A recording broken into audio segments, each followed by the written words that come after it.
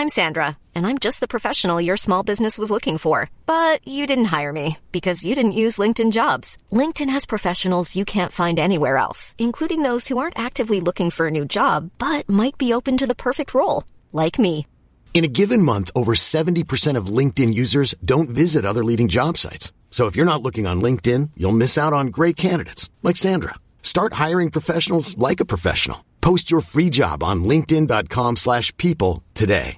Ready to pop the question? The jewelers at BlueNile.com have got sparkle down to a science with beautiful lab-grown diamonds worthy of your most brilliant moments. Their lab-grown diamonds are independently graded and guaranteed identical to natural diamonds, and they're ready to ship to your door. Go to BlueNile.com and use promo code LISTEN to get $50 off your purchase of $500 or more. That's code LISTEN at BlueNile.com for $50 off. BlueNile.com, code LISTEN. Hey there, it's Michelle Norris. I'm host of a podcast called Your Mama's Kitchen. When I travel, I'm usually looking for a way to find a taste of home when I'm not at home. And one of the things I love to do when I am at home is entertain. And Airbnb allows me to do that. When I was in California recently, I rented a house that had a great kitchen. And when we were sitting around the table, we were all thinking, we're in someone else's house. Someone could be in all of our homes as well. If you have a home, but you're not always at home, you have an Airbnb. Your home might be worth more than you think. Find out how much at airbnb.com/host.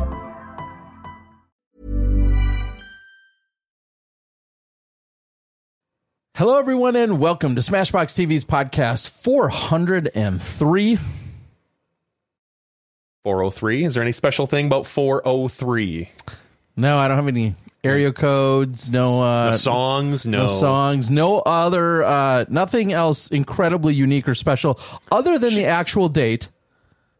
Big shout out, some of my favorite disc golf memories of all time, at least a few of the memories that are in the top 10 easily, all come along with the 3-time world champion Nate Doss, as it is today is his birthday. So big shout out to Nate. Him and I played phone tag like 4 times today, and I don't think I ever got around to actually being able to say it to him.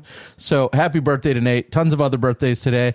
I know DJ Heck Yeah, it's his birthday today, which is just always fun to say.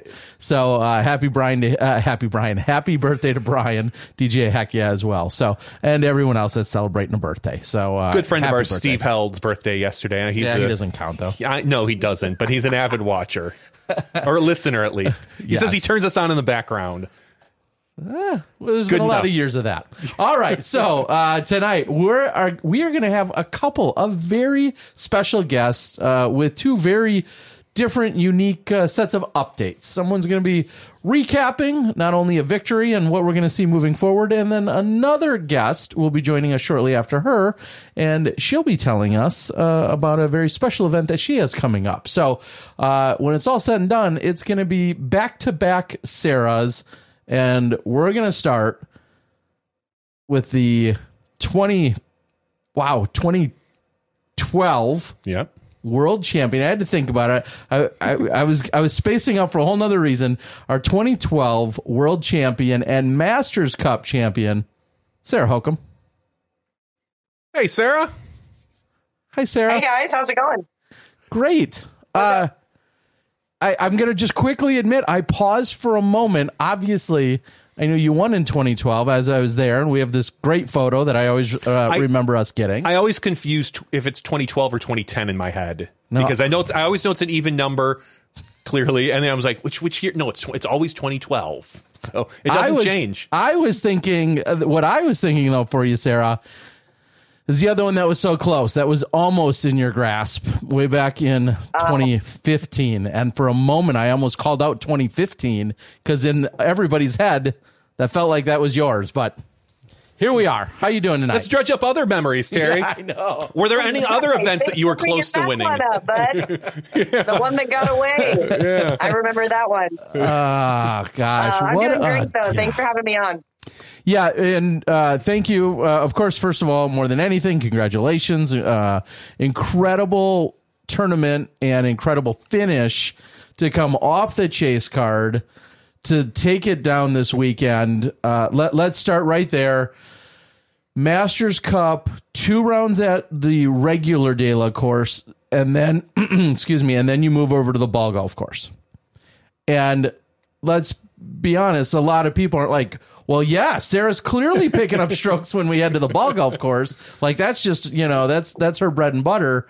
Talk to us about the first 2 rounds. Yeah, so De La Viega, the OG course, they kind of changed a little bit of the layout, took away a few of the birdie holes that I think that the women can get to. And so an 18-hole layout, but it included some short holes, and then, of course, still Top of the World, which was, an iconic hole. And the first couple rounds, I was just really playing safe and patient. I can only get 5 birdies on that course. In the first round, I got 2 of them. The second round, I got 1 of them, which is a pretty good birdie rate for 2 out of 5 and 1 out of 5. That's, not too bad. I was actually pretty happy with that. But just minimizing the bogeys. And there's so many holes out there that really are a par 4 or a par 3.5. At least 4 of those holes should be a par 4. So, in reality, I felt like I kind of actually, shot under par out of De La, even though the pars are not quite what we expect them to be in today's standards. I wasn't feeling great about my putt most of the weekend. I wasn't really running anything outside the circle on De La OG. And, but I did make a few putts. I got the lady hole both times, which I was really happy. Gravity, otherwise known as Gravity. Mm-hmm. I gave the lady some love, so all the OGs know what I'm talking about. Yeah, you did. Both times, and it worked. And then I actually threw a really good shot off Top of the World both times and didn't get the birdie. But so I was kind of disappointing.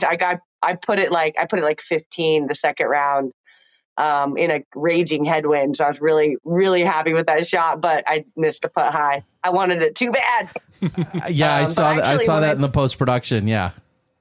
Yeah. Oh, I just pured the shot. And actually, I have an ace on Top of the World in the longer position, the 600 and something foot one that's no longer in play. Really? And I was feeling pretty good about it in practice. But, I was just really happy to throw the shot in bounds it's such an iconic hole. But we had a headwind both days, and that's just going to push it into the parking lot. So I was stoked to make the adjustment. Yeah. And real quick, I'll admit I didn't dissect a bunch of scores, but every single shot I saw on 18 from men or women at any point throughout the weekend, they were all in bounds. Are people just getting better at controlling it, or did I just see the best of the best shots? But everybody seemed to get it in bounds, and I know Owen threw a forehand and yelled for the parking lot, and then came up plenty short and had a look at the birdie. She just wanted to yell parking lot. Yeah. Do people have that hole dialed in? It seems like it. I mean, if you didn't see anybody go out of bounds, I didn't see a lot of out of bounds shots. So yeah, I mean, okay. I guess we're all getting a little bit better. Yeah, and that course, we could have a 3-hour podcast just talking about De La. There's so much, not only history, but of course, just so many intricacies. And it's a unique course on our tour now. Yeah, right, Sarah? I mean, compare that to, I know you just discussed, maybe some of the par identifiers, but just compare the course to, what else would you compare it to? Let's go there. Nothing. Okay. Yeah. It's wooded. I mean, I guess you could, it's got the technicality of Idlewild on tee shots, I think. But nothing has a ground play like De La, and but nothing has canyons of poison oak that, will leave you itching for 2 weeks if you happen to go down there. Mm-hmm. Are there any similarities? I think of a lot of the greens at W.R. Jackson, which we just saw a few weeks ago for Champions Cup, hit some basket, rollaways. Is there any similarities there, maybe? Yeah, you're not wrong, but honestly, I would think of it more like those. I mean, I know the greens don't look the same as like Jonesboro, but I mean, they feel the same. Like Jonesboro, I didn't run any C2 putts like the whole weekend, and the same thing with De La, you're just laying that stuff up. Now you're laying up differently because De La, you have to lay up 20 feet short, expecting the little slide to get to the pin. So there's not really much. I can't think of much that we play. Maybe some of the technicality of Maple Hill and some of the greens there, but it's a different place for sure. And with the course design wise, normally I wouldn't really like playing a course where I can only get 5 birdies out of 18. That's like pretty demoralizing. But I really do enjoy just throwing the lines out at De La. And maybe the nostalgia of just being back in that area kind of contributes. But I would normally be kind of like, this course design is terrible. We can only get 5 birdies. Although I did see Ella get a bunch of birdies that nobody else can get. And I was like, I told her after I watched her get 15 and 16 and had a putt. And she had a putt at 17. She almost got the whole hill, but she laid up 17 because she was feeling nervous about the raised basket. I was just like, oh my gosh, Ella, you're just ruining my entire philosophy of FPO course design right now. Gosh dang it. She's unique. I mean, she's in that same tier as, the Kat and Paige and Kona. Like, I would put her, honestly, in a tier above Kona and Kat at she's just throwing fairway drivers for over 400, like she's doing stuff that we only really have seen Paige do. Okay. Maybe Evelina might have that same kind of power, and probably Henna as well. But yeah, I mean, I would say Maria Oliva is pretty close on that power too. Really? I didn't. Yeah. Ella just. Yeah, no, Maria is got sneaky far distance. Okay, because I always think of our far throwers as like Kat and then also as well Kat Merch these days, who seems to be able to. Oh, Merch. Merch has it. And Jennifer Allen. Agreed. Well, of course, Jen Allen is a given. Yeah. So, De La, congratulations on the win. Do you feel like your experience, because you've played it a lot more than some of these other women, do you feel that played into why you routinely end up at the top at this event? I don't know about routinely necessarily end up at the top, but I also know the course really, really, really well. And I love the course as well. We have a nice relationship, me and De La. But I think what I've learned over the years on that particular course is I've rolled away everywhere. I've thrown all the shots that hit the pin and roll down the hill. And I think that what I've learned and what I was able to apply this year that made the big difference was that I just threw really confident shots. I never played scared. I know these rollaways can happen. And I've been when I first won this tournament, it was probably the first time I played the course in competition. Because you don't know what kind of trouble you can get in. And then those middle years, I won this tournament 10 years ago. Mm-hmm. And then all these middle years, I think I'm just, being aware of, and all sorts of things. I've always said you can't win De La without being good and lucky. But I just think that I've overcome that just through confident shots, knowing what kind of risk I was taking. And yeah, if it's going to roll away, it's going to roll away. But I'm going to throw the shot to the pin and not try to baby it up there, leaving myself to some long putt that I got to try to decide whether I'm going to run as well. Just simplify the game by throwing the shots, an aggressive, conservative line. Is that a thing? That's a thing. No, it is if you say it is. No, it makes sense. And I guess so to follow all of that logic up, was it interesting playing with someone like Ella, who obviously has only really been involved with disc golf for a couple years, but seeing the Ellas and the Kat Merches and just the newer players, the Maria Olivas, who haven't been around for, a decade plus and have that familiarity. I mean, are you chuckling? Are you thinking anything to yourself? Are you just quietly observing when you're watching others kind of have that experience for the first time?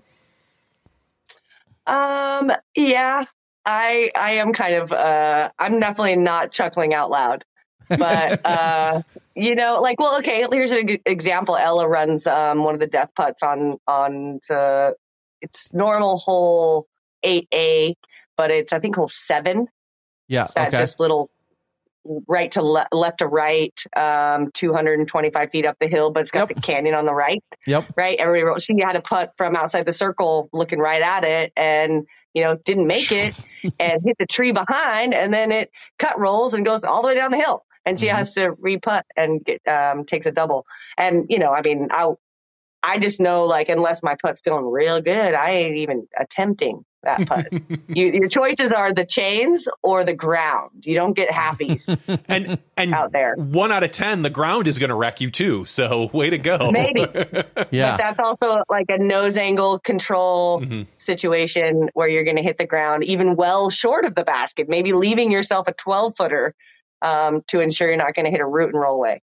Yeah, and that I feel like was such a great teachable moment, not of course just for herself and for her own, personal progress, but even as a viewer, when she, abandoned the lie and then re-putt from that same spot rather than going down to the ravine and going to where it had landed. Hoping even though to she fight your was, way back up. Yeah, even though she was still in bounds, she abandoned the lie and then re-putt and, as you said, walked away with the double bogey. But I just feel like that's one of those scenarios where I feel like a viewer is like, what the hell just happened? What's going on here? But she's just, applying one of the rules that's available to her. So I thought that was a great teachable moment. That was the right play too, when it comes to what happened after the putt, So yeah, those things happen. And I mean, and like I said, you have to be lucky and good. And I didn't get Daylod once. I don't know. Okay. Like I really didn't have any rollaways. So I threw like one shot a little bit long and it kind of trickled down the hill, but I was able to make the putt. So it wasn't like it wasn't a true Daylod. It was just a, a fast approach. Now you have the 2 rounds there and then you head over to the ball golf course.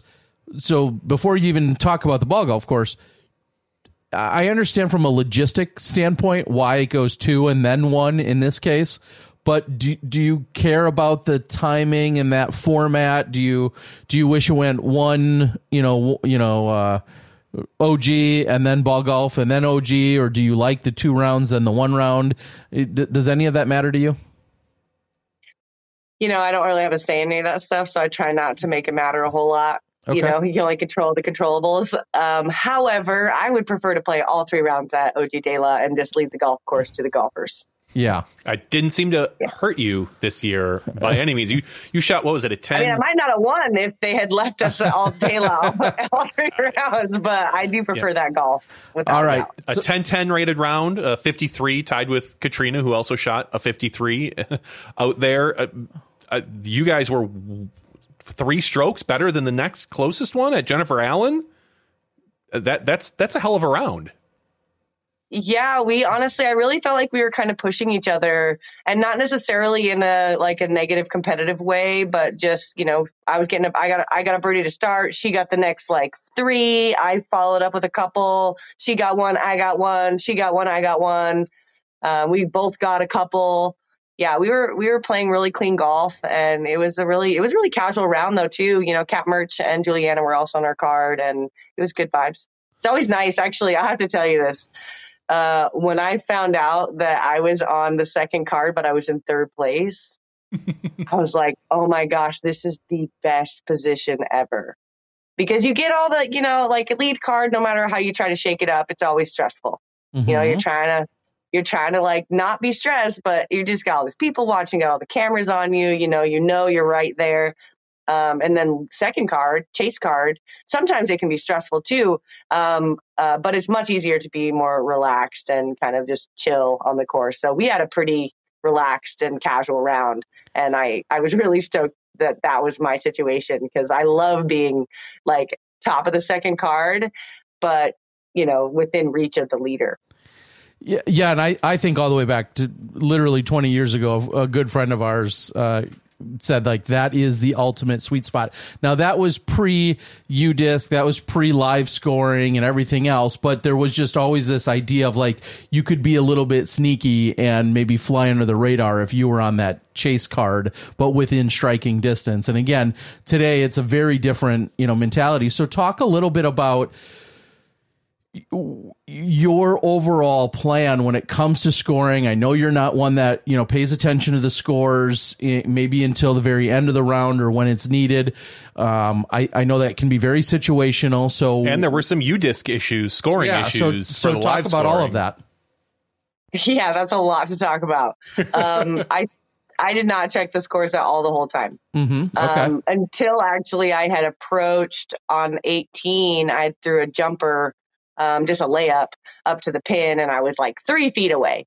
And I knew I could just tap that in. That's when I actually pulled out my phone for the first time and saw that I was leading. And what did you think? I was like, actually, I turned to somebody next to me. I don't even know who it was. I turned to somebody and go, did I just win off the chase card? Okay. And I'll be the first to admit, I was at Maple Hill filming a college event. And just as we were getting done with whatever round we were on, that's when I think I was able to tune in on, I think as you were like teeing on 18, and I watched the scores before that, because I feel like a moment earlier, I'm like, holy, like there's 3 of them that are all tied. Yeah. And then the madness happened on 17. Okay, now I'm looking at the scorecard, and it looked like that's where Kat took her first bogey, and that's where Ella took a double, and you're just parring on out. Yeah, I mean, I can't even get 17 and 18. I can barely get 16. I definitely can't get 15. Like, I can get 8 out of the 18 holes out there. I made 2 big jumpers to get to 7, but I really got 5 out of the 8 that I can normally get. And then I got 2 that I don't normally get with big jumpers. So, and actually our U-Discer, unfortunately, he scored hole 3 wrong.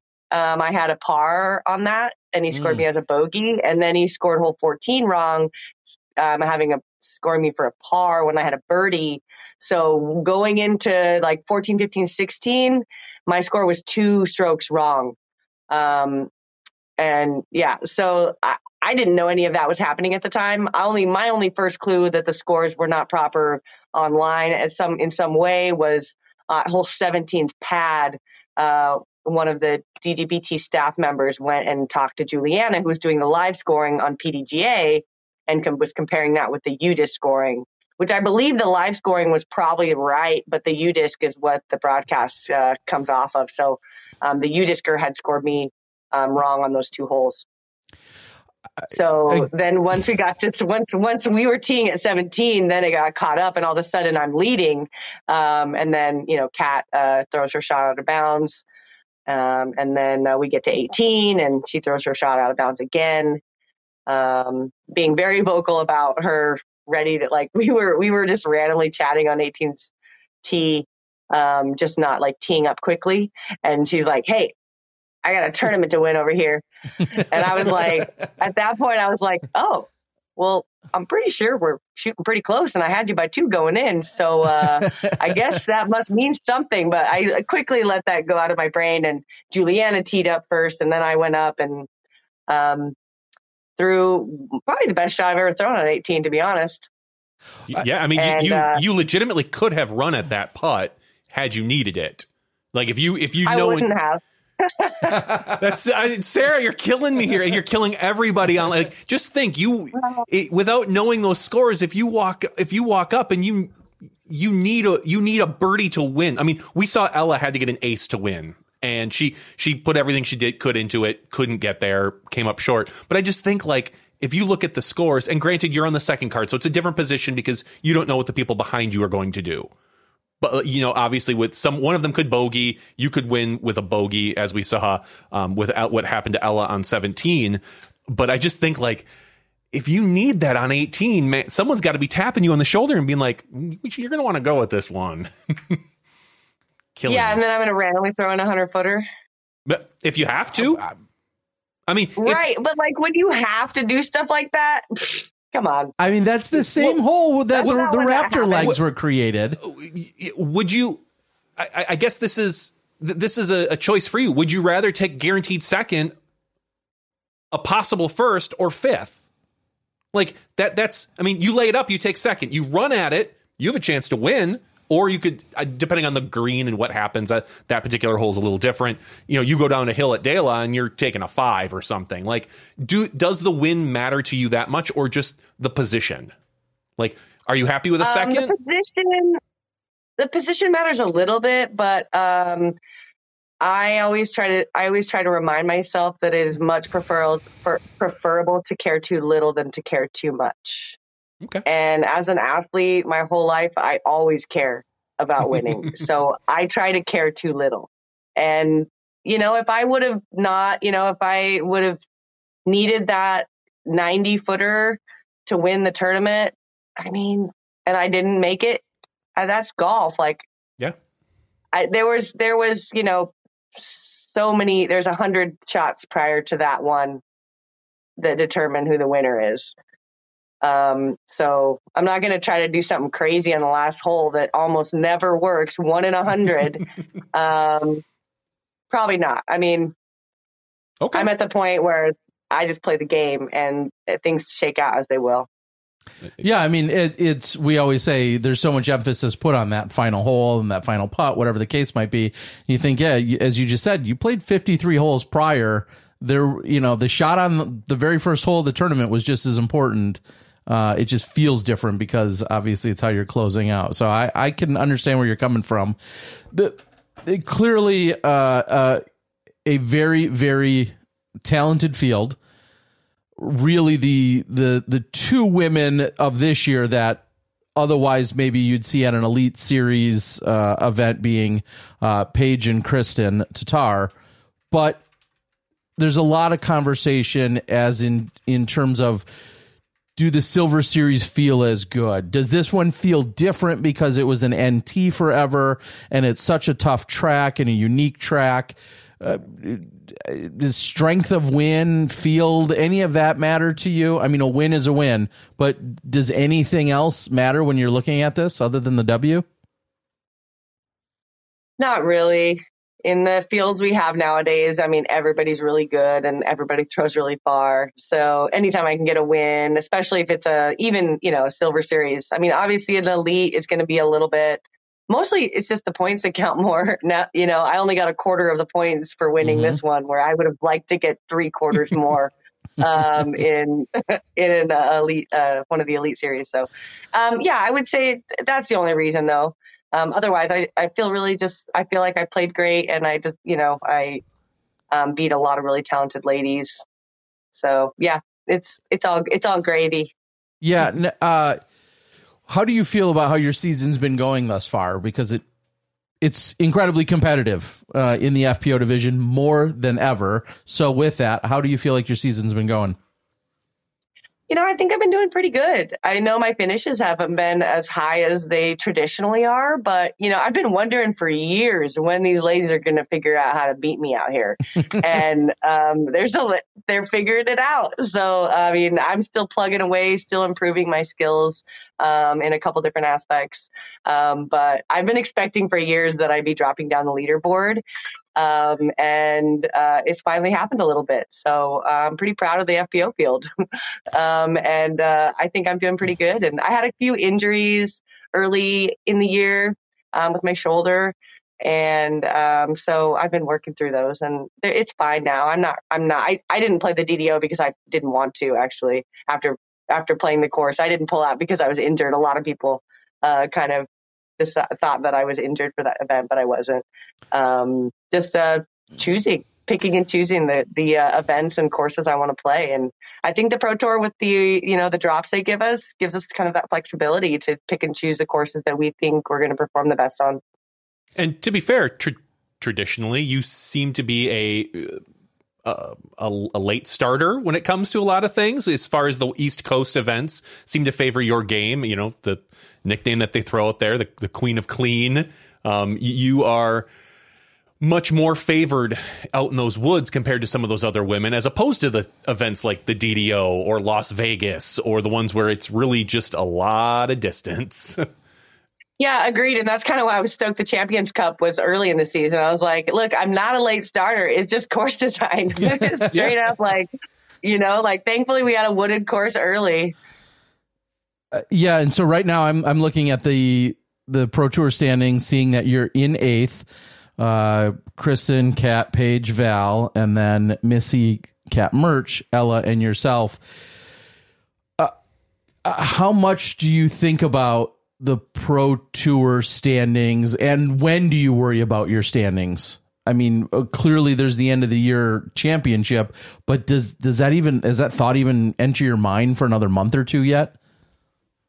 I was thinking about it for the match play, for sure. I actually originally thought only 8 women were going to make it into the match play. And so once I got the high finish at Champions Cup, I looked and I realized that it propelled me into that top 8. or I was like 7th or something at that point when I had been down in like 15, 16. So Champions Cup is sweet that counts for 1.5 times the points, 150% on the majors, and 2 out of the 4 count towards the overall points. So I think that's a pretty good system. And I was looking at that. And actually the fact that I had propelled up into the standings, and then I found out there were actually 16 women at the match play instead of 8 like last year. I was like, that's actually one of the things that when it came to playing the DDO, I decided not to play because I knew I didn't need the points. Yeah, and like we said, you're comfortably sitting in 8th, and you've got about 24 or 23 and some odd change points in front of Ohn Scoggins, Emily Beach, Alexis, and Maria. So clearly there's always this conversation, and I'm going to be the first to say I'm trying to get away from it. I feel like there's a lot of easy fallbacks in terms of commentary and or comments when it comes to our players. And I'm done being mesmerized by you throwing a backhand because you've been working on it for a long time. And you clearly have taken a serious consideration to improving on it. And you're throwing it a lot more often. I need to quit being like, oh, wow, this is crazy. She's, that's so uncharacteristic, because it's not anymore. So talk to us about the development in terms of how comfortable are you, and do we just need to accept that's part of your game and not seem impressed anymore because you're a talented athlete that throws backhand now? Well, I've been working it for many, many years. Even today I was playing a practice round and one of my card mates, I threw a backhand from like 100 feet or something. And he goes, oh, look at you throwing a backhand. I was like, whoa, buddy, I've been doing this for at least a decade. These short ones are, exactly. I'm good inside like 150, 200, but yeah, I'm still not comfortable. I'm still limiting the angles I'm trying to throw. And in practice, I'm throwing more angles, but I'm really keeping at like a stock shot on the backhand. And honestly, this last weekend, I had 4 backhands slated for that course, and I threw none off the tee. I hadn't even practiced the sidearm on a couple of the holes. And once I got into the position, I thought, you know what? It's not, I'm just throwing the backhand because that's the shot, but I don't need to burn strokes right now. So I threw sidearms when I wasn't going to throw them out there. And to be honest, my backhand definitely cost me at least 2 strokes out at Daylock because I threw backhands on 2 holes that did not work out. Bogey. What do you feel like there is for you to get comfortable? What is it more reps, or is it 100% mental at this point? Oh, I have lots of problems with my form. Yeah. Okay. Katrina Allen gave me a lesson earlier in the year, and it really helped in a lot of ways and got me like way more confident. And I just had a lot more control over my trajectory. It gave me more power and more control. But I still, some days it's so bad. Okay. And other days it's like amazing, right? So there's still like 15 more lessons I need to work through. And I don't know which one is the next one. So I'm going to keep working what I know with what I've learned with Kat, keep working that until I identify that next step that I need to change. Some people might be listening and thinking, what is she talking about? One of her most regular, frequented, longest competitors of all time. I mean, you've played against Kat and Paige more than anyone else in the world. To hear you say that Kat is working on helping you work on your form, or at least giving some tips and pointers and instruction, some people would think that's absolutely crazy. But it's not. I guess. Katrina and I have been, we've known each other for a lot of years. And so, we've had times where we wouldn't be able to do that, in our past relationship. But, we've been in a really good place with each other for a lot of years. And we respect each other. And, if she needed help with anything, I'd be there. Yeah, I think that's awesome. Like, that's one of my favorite things to hear. And again, just from a purely competitive standpoint, I think a lot of people would be, a little bit taken back by that and somewhat surprised. We know that you can be cordial and friends on the course and whatnot, but at the same time, to know you're helping your closest competitor, I don't know. I think is we see it a lot in other sports. You hear about a lot of teams or guys that will, or probably women as well, that in the off season will train together. They'll compete together. You've got quarterbacks that'll throw to other wide receivers. You've got wide receivers that'll work out together from two different teams. And I don't think it's as strange as it's obviously a little different because we're in a single sport.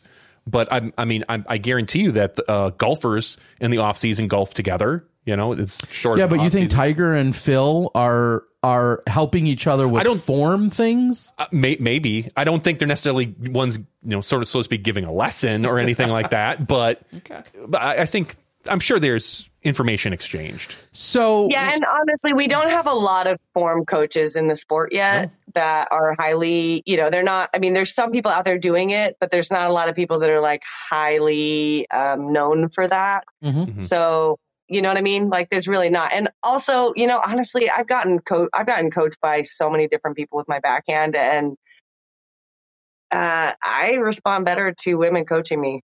So, I mean, I've gotten coached by a couple of men, and so far when I've been coached by them, they haven't really identified the first thing I need to work on. They've helped me with some things. But I feel like, it's much easier taking that kind of thing from another female. Like Kat was able to identify immediately the first thing I needed to change. I mean, all right. I have to ask, what's that? I wasn't pulling laterally I was pulling up into my traps instead of pulling laterally with my like super senatus or whatever that is back there. Okay. This guy. I was pulling like up instead of like there. Anyway, I guess you guys saw that, right? Like, yeah. Okay. Yeah. And I guess you kind of maybe somewhat just answered what would have been my follow up, which is someone who's famous and then is a famous teacher, but famous for throwing sidearms differently than you, is Scott Stokely. And so I guess that would have been my next question was, have you ever had a backhand conversation with Scott Stokely? Just knowing that forehand, was one of his specialties, albeit a very different form than yours. But have you guys ever had any talks about it? And knowing he's such an instructor? I haven't worked with Stokely yet. No. Okay. I mean, he's running clinics. I know they're always sold out. So I don't know if you can get into one, but you don't need one. Right? I mean, yeah, he's everywhere. So I'm sure if I hit him up that he would help me out. Just tell him there's a camera. He'll show up. Yeah, he'll help you out. Now, let's tell how's tour life. I mean, I know you've talked about the FPO division getting more parity and catching up, so to speak. But how's tour life? Because you're one of the OGs in terms of longevity for our full-time touring. It's great. Every year I still learn different things. It's a grind for sure, especially with, so many elite series events. It's really tough to kind of fit in those A tiers or any of those like fun events. As I'm trying to grind out points and trying to get as many as I can get. And then taking deliberate off weeks has been, kind of a newer thing. I think it's a combination of course design and then greater support from sponsors and payouts that allow, I used to feel like, I got to play every weekend just to make a paycheck. And now, I can take a few weekends off in order to rest the body and prepare mentally or just, take time, because I've been grinding out for like 13 years since 2009 or so. And I don't really take an off season either. I work in the off season almost every year. So it's, it's a full-time thing. I don't take any time off really. So I get weeks here and there that, and actually next week I'm going to a music festival. So where? Buena Vista, California. It's it's kind of down by Bakersfield. It's called the Lightning in a Bottle. Okay. What type of festival genre? is it? Like any specific genre? Or is it just like? Yeah, it's like more like EDM stuff. Okay. I think. Yeah. We're going to see Grizz on Sunday night. That's the whole deal. And then we're going to drive like 16 hours to Portland right after. Okay. And then clearly you've been with MVP now for a couple of years, and I guess knowing that they have such a wide variety of offerings, are you ever concerned about, hey, I really want to go try this new disc or that new disc, or do you feel like you're essentially really comfortable with what you have for a lineup and you're not worried about adding new shots or new, weapons, so to speak? I'm definitely not worried about it. I feel like I have like a really solid game of different speeds and stabilities that can kind of go through, that can handle any situations that I come into contact with. However, MVP is pumping out so many new discs right now. It's actually more of I have to stop throwing the new stuff, because I'm like really protective of my bag when it comes to new molds and stuff. Yeah, that's exactly, I guess, what I was going with is I think about as these companies, especially MVP, who keeps putting out so many new molds and you just have so many options. Like, does something look appealing? And you're like, well, I throw this pretty well. Maybe this will be better. And I just keep thinking, like, is that, are you in a good way? Are you stuck in your ways? Are you stuck with, are you fully content with what you have? Because I could see it being almost overwhelming. Yeah, I am really stubborn. Very stubborn. Yeah. But I have been throwing a lot of the new stuff, and it's great. They came out with a Fission Crave. Like, Crave is my money disc, and then they came out with a Fission version. It goes so far. I'm like, can I have a new signature disc? No, I love Neutron Craves. Go get them. They're great. You'll love it. They're a staple in the bag. We also saw a new teammate join you in Madison Walker this year, and she was, relying on the MVP family to help get her discs up to speed and everything else. Do you guys compare any kind of notes when you're talking about what she's throwing versus what you're throwing? Is she asking you for tips and pointers on particular molds or things where you're like, hey, you should really try a blank? Yeah, so she's definitely, we've consulted a bit about her bag, but there's a totally different bag than I do. Okay. We've taken a completely different approach on the bag setup. So, I mean, honestly, I think it's kind of cool because, she's throwing like Teslas and servos, and I'm throwing like traces and Craves. So it's like they're just slightly different ticks of what's available. And I think, she's a talented player and a veteran. So I think it's kind of cool that people can see these different setups in the bags of people who even throw we throw similar distance, we have a similar power, but our bags are set up completely different. So and she also relies heavily, pardon the pun, heavily on lighter weight discs when she can, right? And is that part of your game plan? It really isn't, is it? Like, no, I don't. Going after lighter plastic?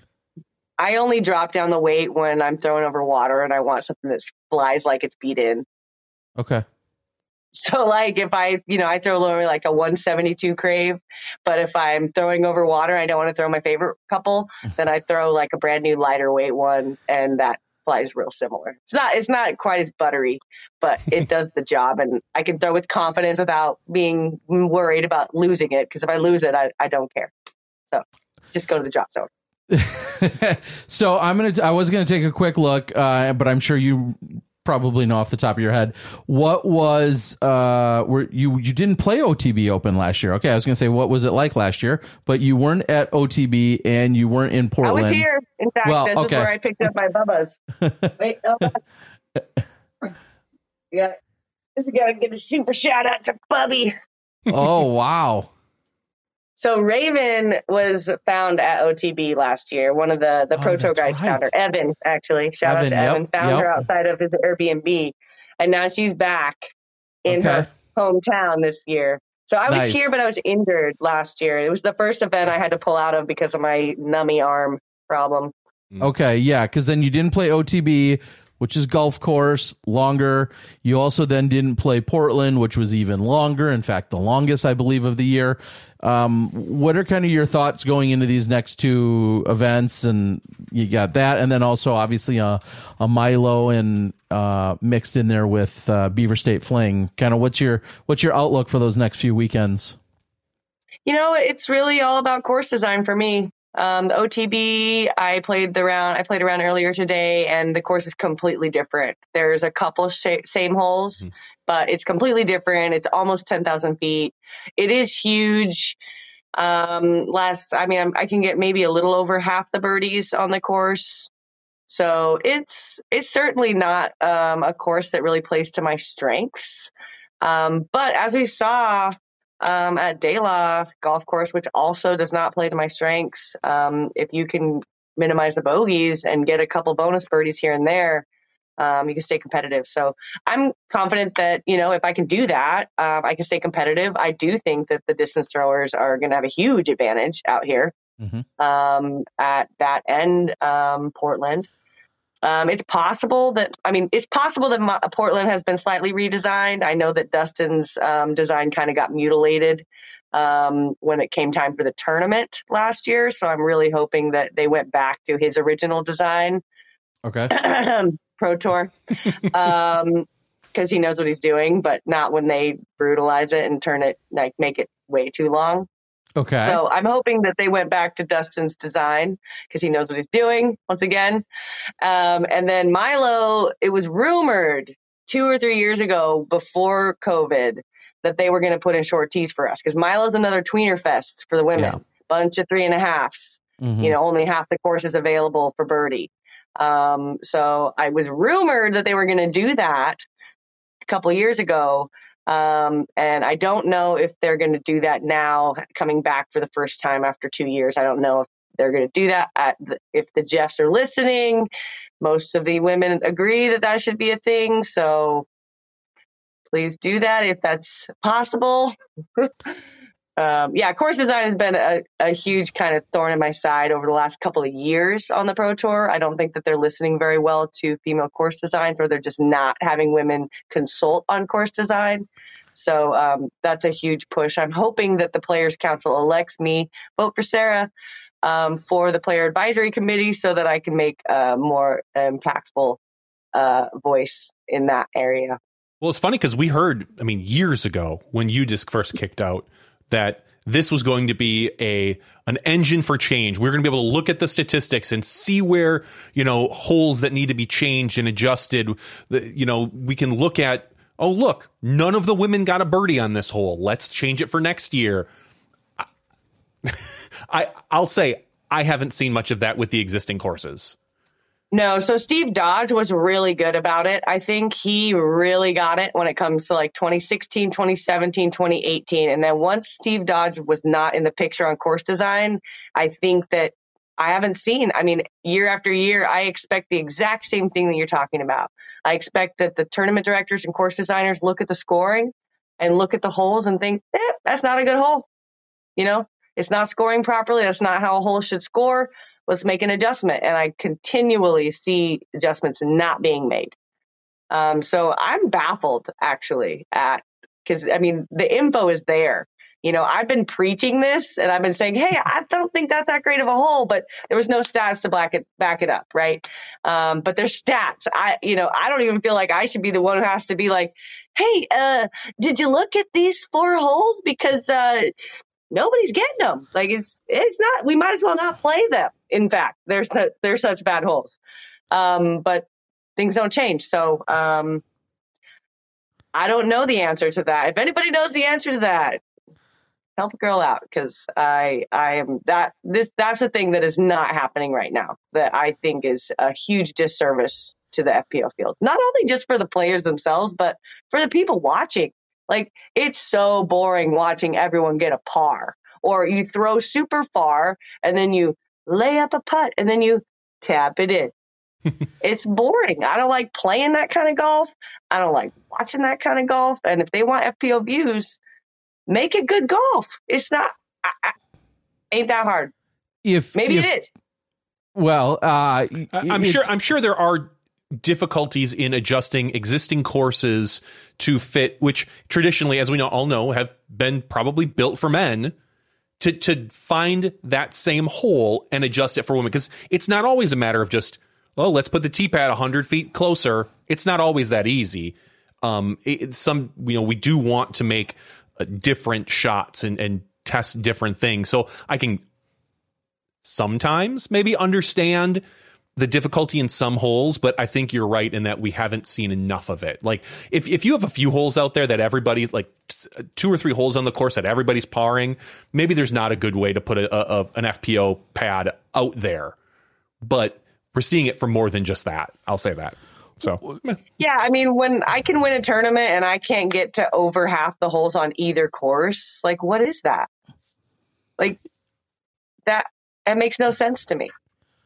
So, like in all of this conversation, I guess to turn it into the other way to look at it is, what course or courses right now, if you said, hey, that is a model or that's a course or that's a layout that I most identify with as appropriately, I don't want to say just design, but appropriately challenges our FPO field. Is there any course that right off the top of your head, you're like, yes, that course gets it or has it? Is there any off the top of your head that we could point Waco. to? Okay. Waco. Yeah. Waco not only has open and woods, but they have achievable birdies. Okay. Like you don't have to throw 400 feet to get the birdies on that course. I mean, here's the deal. Like, I get it that there's we got the Ellas of the world and we got these distance throwers that throw 400 feet, we got them. But so do the men. They got those guys that throw 600 feet. But you don't see 600-foot par threes for the men. But we see 400-foot par threes for the women. They're just not using the same standards to put course design in for the women as the men. I mean, you ask an average distance male in the MPO field how many times he gets to a course and he can't get half the holes because he doesn't throw far enough. I mean, he will only have, I've asked this of the MPO field, average distance throwers, not elite distance, average. And they say they're every once in a while, 1, maybe 2 holes they get to, and not even every tournament. 1 or 2 holes every once in a while they can't get to for birdie. Now, they may choose to lay up. They may choose risk, the risk reward may not make sense to go for the birdie, but it's not because they can't get there. But then average distance thrower in the FPO, half the holes are out of reach. Like, get out of here with that. I get it that these women can get these holes, some of them, but also that's not golf. Like, the holes shouldn't be just out of range. Like, par 3 should be available to nearly everyone in the field. But right now, par 3s are the hardest ones to get because they're 360, 380, 420. What is that? The courses are just straight up designed to give the elite distance throwers an extra advantage than they already get. If you make that a 340, 330, 320 hole, they still can get there, but so can the rest of the field. But they get to throw a mid or a fairway driver, whereas I got to throw a distance driver. Much more difficult shot, but it still gives me access to the birdie. Right? And that's where the course design's really missing the mark. They're just leaving the rest of the field completely out of the birdie looks. And I think that's the main crux of it. I don't think those 380-foot par 3s are out of the question. I just think we need to see a lot less of them because we should be catering some holes to your furthest throwers. They should have an advantage when they walk up to some holes. Par 4s and par 5s, though. Par 4s and par 5s. I think even par 3s at once in a while. I think you could walk up and say, this is a 380-foot par 3, but I don't want to see a bunch of them. I think you're right. I think if, like the men, if you see a weekend, 2 a weekend, maybe that's even too much. But there should be holes where you walk up and you go, oh, well, cool. This is clearly put together for this person. Or par 4s that way, or par 5s. But I do agree that I would like to see, even honestly, I think Simon had a little video about this today. I'd like to see more short holes for the men. I want to see more 330-foot shots for the men. I want to see more, make them a little bit more technical. I don't need to see, and maybe I'm unique here, an 11,000-foot course ever in my life for any course practically, because it's not usually enjoyable for me. I don't know. Yeah, and it's I think that a lot of course design has moved to just lengthening instead of difficulty. Give me difficulty all day long. right? I don't want this course to be easy. But when it's out of range, it sucks, and also it takes away all the risk reward, right?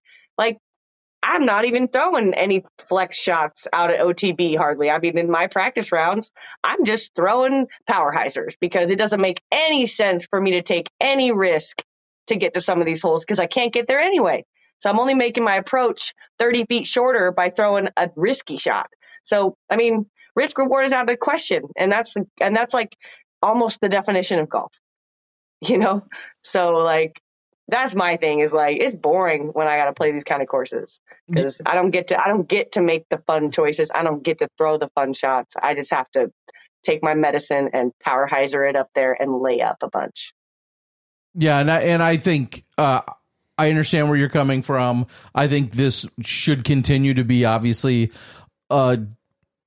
a conversation that's held with tournament directors, with course designers, with everybody in mind.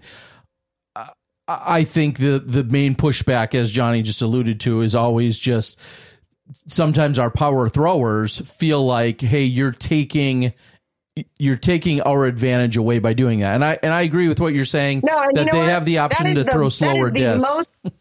That is the most amateur freaking thing anybody can say. Well, they worked so much harder than you for that distance that they deserve some holes because they did all these things that you can't do, right? That let's just like, to me, that is like the most amateur way to think about it. Like they get an advantage on every hole already, right?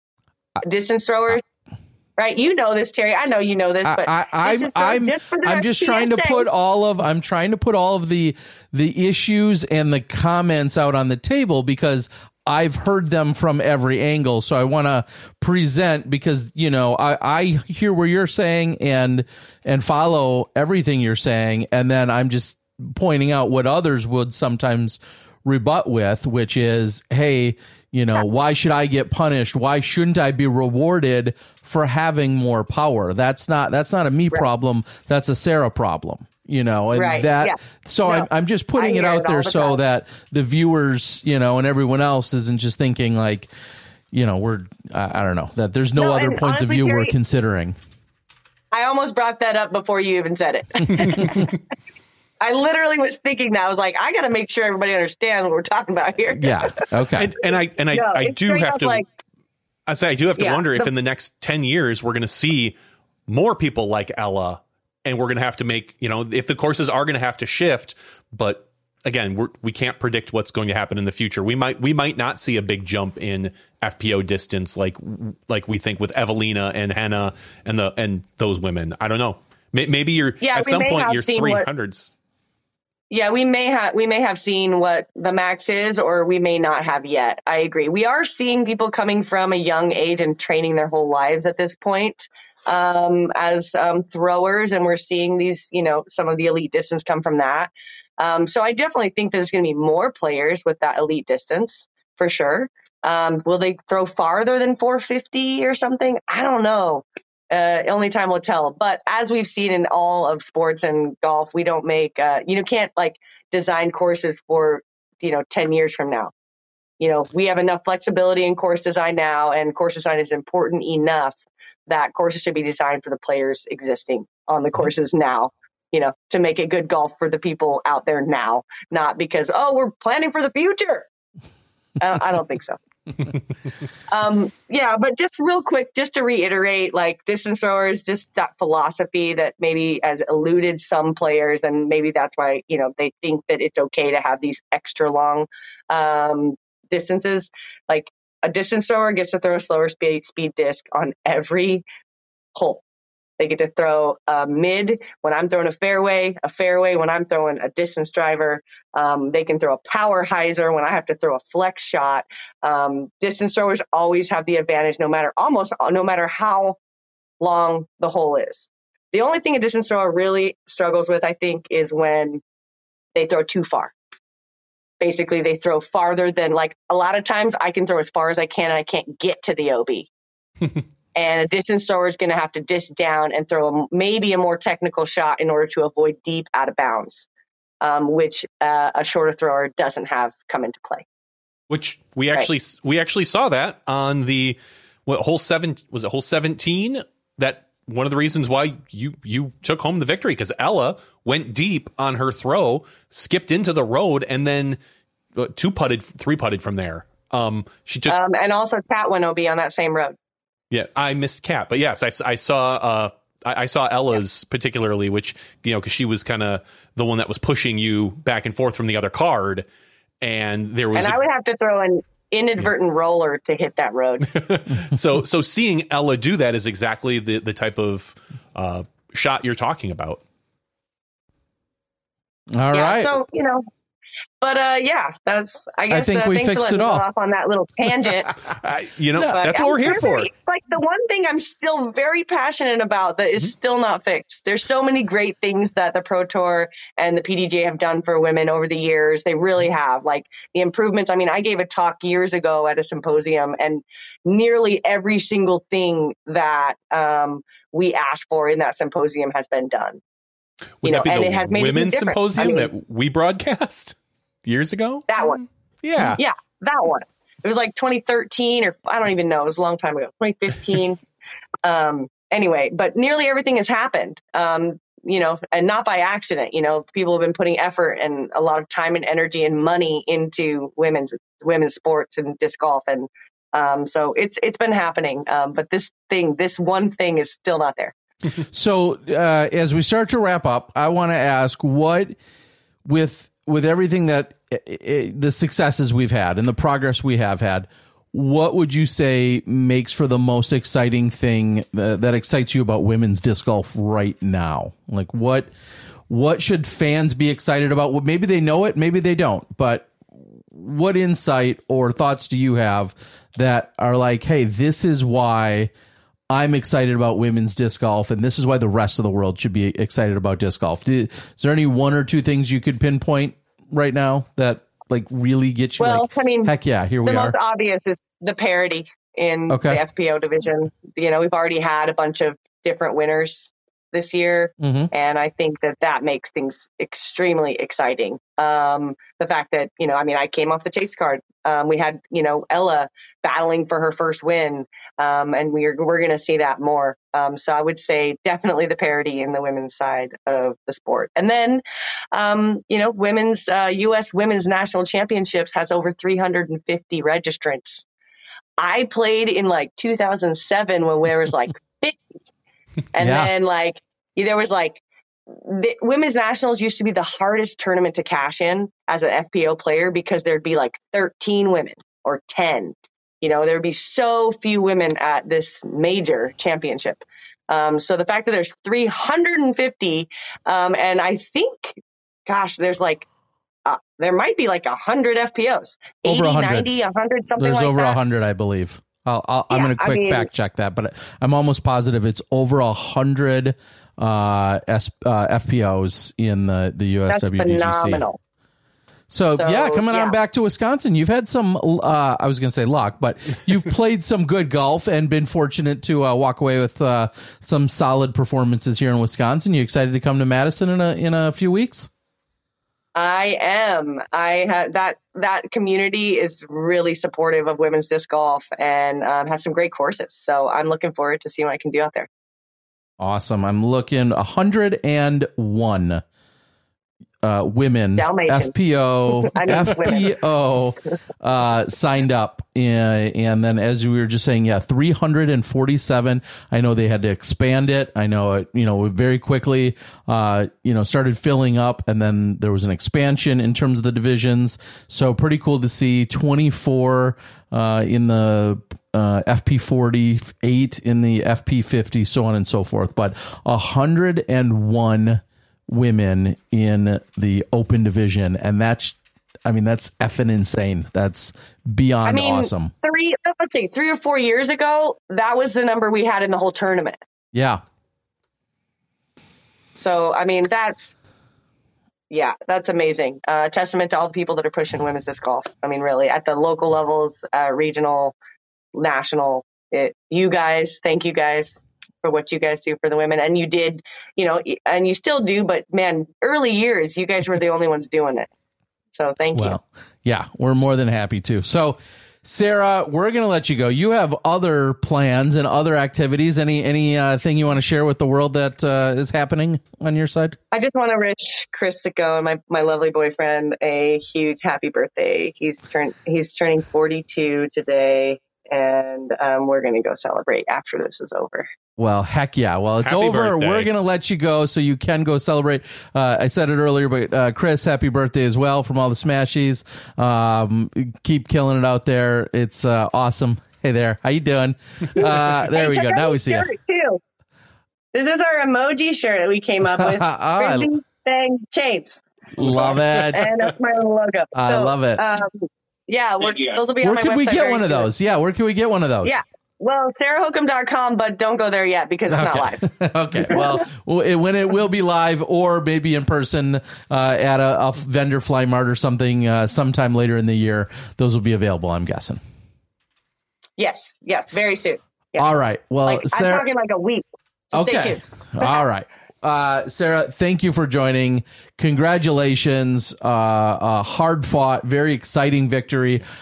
Awesome to see it, and we hope that this is going to continue trending in the direction you want to be. Best of luck over these next couple of weeks, and we know they're going to be long, but best of luck to you, and looking forward to seeing you out on the road here soon.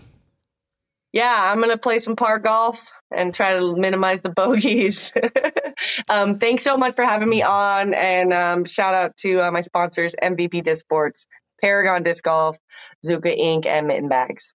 All right, everyone. That's Sarah Hokum, your Masters Cup champion. Much. Thanks for joining us, Sarah. Be safe, travel safely, all that good stuff. We'll see you soon. Yeah. See ya. As we said, Sarah Hokum getting it done. It was exciting, and FPO has been more exciting this year than MPO, hands down. I mean, it's just in general almost. I mean, it's been more fun to watch FPO than it has NPO. I'm just gonna say it. The competition has been better. The races have been tighter. It is, it's good. Awesome. Also, did you see that we've got a special submission that came in earlier from our friends over at Ace Run? Maybe we could. I do. Do you have that ready to go by chance? I do. Speaking Holy of cow. women in the FPO field, we have One Disc, One Tip with Lisa Fakis. Well, heck yeah. Let's get to that. And on the other side of One Disc, One Tip, I think we're going to have another very special guest. We'll see you soon. All right.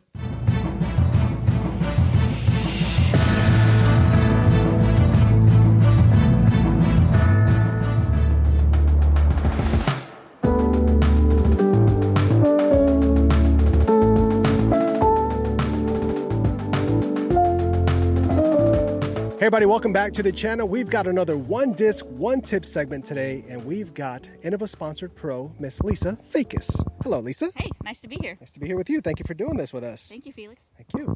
So we're out here at WR Jackson, a treacherous course. You've been out here playing disc golf for a while, taking on courses like this on tour, but how long have you actually been playing the sport of disc golf? I started playing disc golf in the summer of 2005, the year after I graduated high school, and I've been playing ever since. Wow.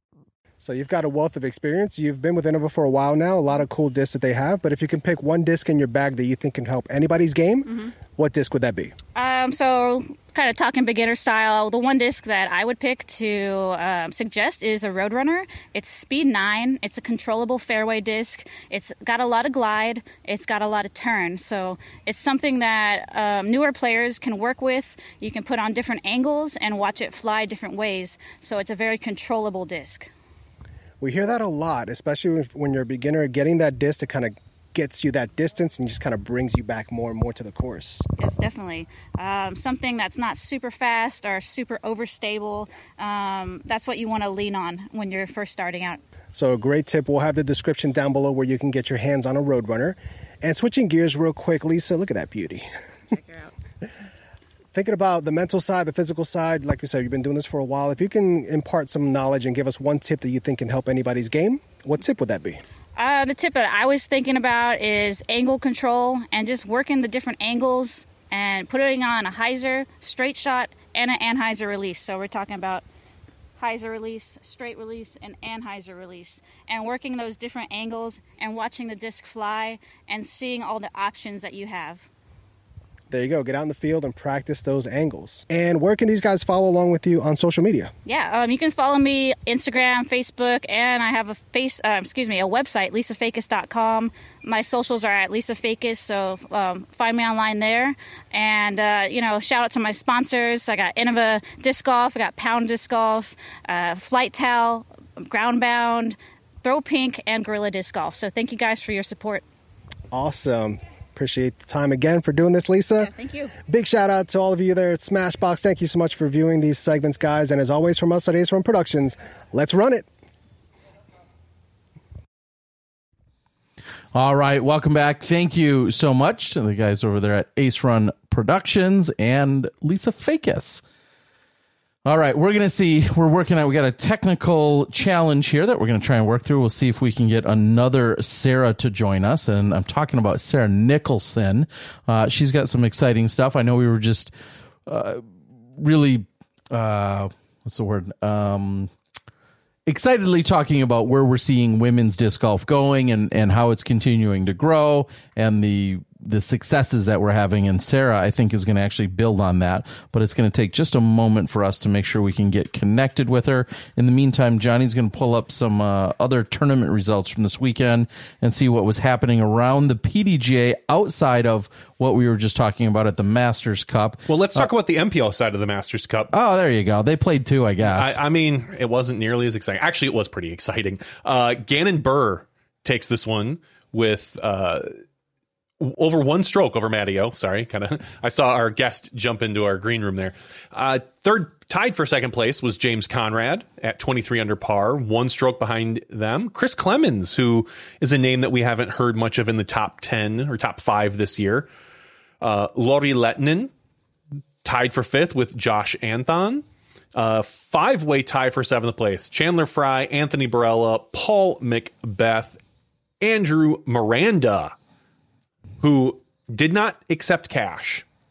Looks like he's going to be making a run at that AM World Championship. He was the AM winner from the week previous, and he had a phenomenal showing. A lot of times we see a player like that kind of get into the scene and not be able to compete, but he absolutely showed up.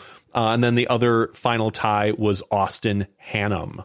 So that's basically your top 11, so to speak, all tied for 7th. All right, and big shout out Scott Dimmig, who I stayed with a few years ago. Last time I was there to help cover the Masters Cup. He's kind of the local guy that not only plays and volunteers and helps out and is just this incredible resource there. He sometimes gives me little heads up, and before this tournament happened this weekend, he said, this Miranda kid won the AM. Very impressive, super supportive family. He's just 16. He's an absolute baller, super good. He told me all of this like 2 days before the tournament. I was like, okay, cool. We'll see. Then this Andrew goes on and has an incredible weekend, ties for 7th, as you said. So Scott was spot on with it. And even maybe, of course, more impressively, the fact that Miranda did what he did, had, I believe, the hottest round out of all competitors during round 2, and just so incredibly impressive. So, man, you got to think, tying for 7th at this event, winning it a few weeks earlier, AM Nationals, AM Worlds, and maybe some college considerations, maybe. But, dude, tied for 7th at this event. To me, in general, I tend to believe if you're an AM player, for the most part, take the cash. It would have been about $825. How close are we to AM Worlds? Like, that's the kind of thing. Like, if AM Worlds, you're already registered, you're kind of ready to get there, you're ready to go. There are instances at which, in general, I kind of do feel like, all right, maybe you push off the cash and you take 17 piles of discs if it's offered, or whatever it might be. But I can understand if it were earlier in the season. And we're not that far into the season, but maybe a little earlier, I can understand saying. Yeah, I'd love to. I'll have to check in with him because I'm not seeing him. Text him right now. He's registered for the OTB this weekend. And he's not registered or on the list right now for AM Worlds. And maybe there's some stipulation he can't take it. We've seen things like that in the past with college students, can't go pro, so to speak. I don't know. Yeah. I don't know the answer. In general, if you're not going to AM Worlds or USADGC, take the money. It would have been different, and this is my last point on it. If he finished like tied for last cash and there's like $19 and he's like, okay, maybe I'm not quite there yet. He tied for 7th. He tied Paul McBeth. And beat a whole bunch of really good top-level professionals. Again, I understand if he's going to some other big AM event that he has on his sights set on, but I'm looking at his PDGA profile right now. Maybe the NADGT. Maybe that's it. So either way, certainly a bright future ahead of him, and someone who knows a little something or other about PDGA, about women's disc golf, about being an incredible promoter, advocate for the game and everyone else. And I'm waiting for that time we sit down and do some commentary together. We've got Sarah Nicholson. Hey, how are you guys doing? Hey, Sarah. Wonderful. How are you doing? Great. Thanks for having me. I'm halfway awake, so hopefully since this is recorded for forever, I don't say anything too ridiculous. Well, too late, because we say stupid stuff every single week. So when you record enough, your stupid stuff gets lost. Yes. It's wonderful. It's the long game we're playing. Especially the after show. That's my favorite of all your stupid Now, Sarah, you have admitted that some nights you fall asleep to the droning on and on of our two voices. So first of all, we're sorry. Yeah, we're sorry.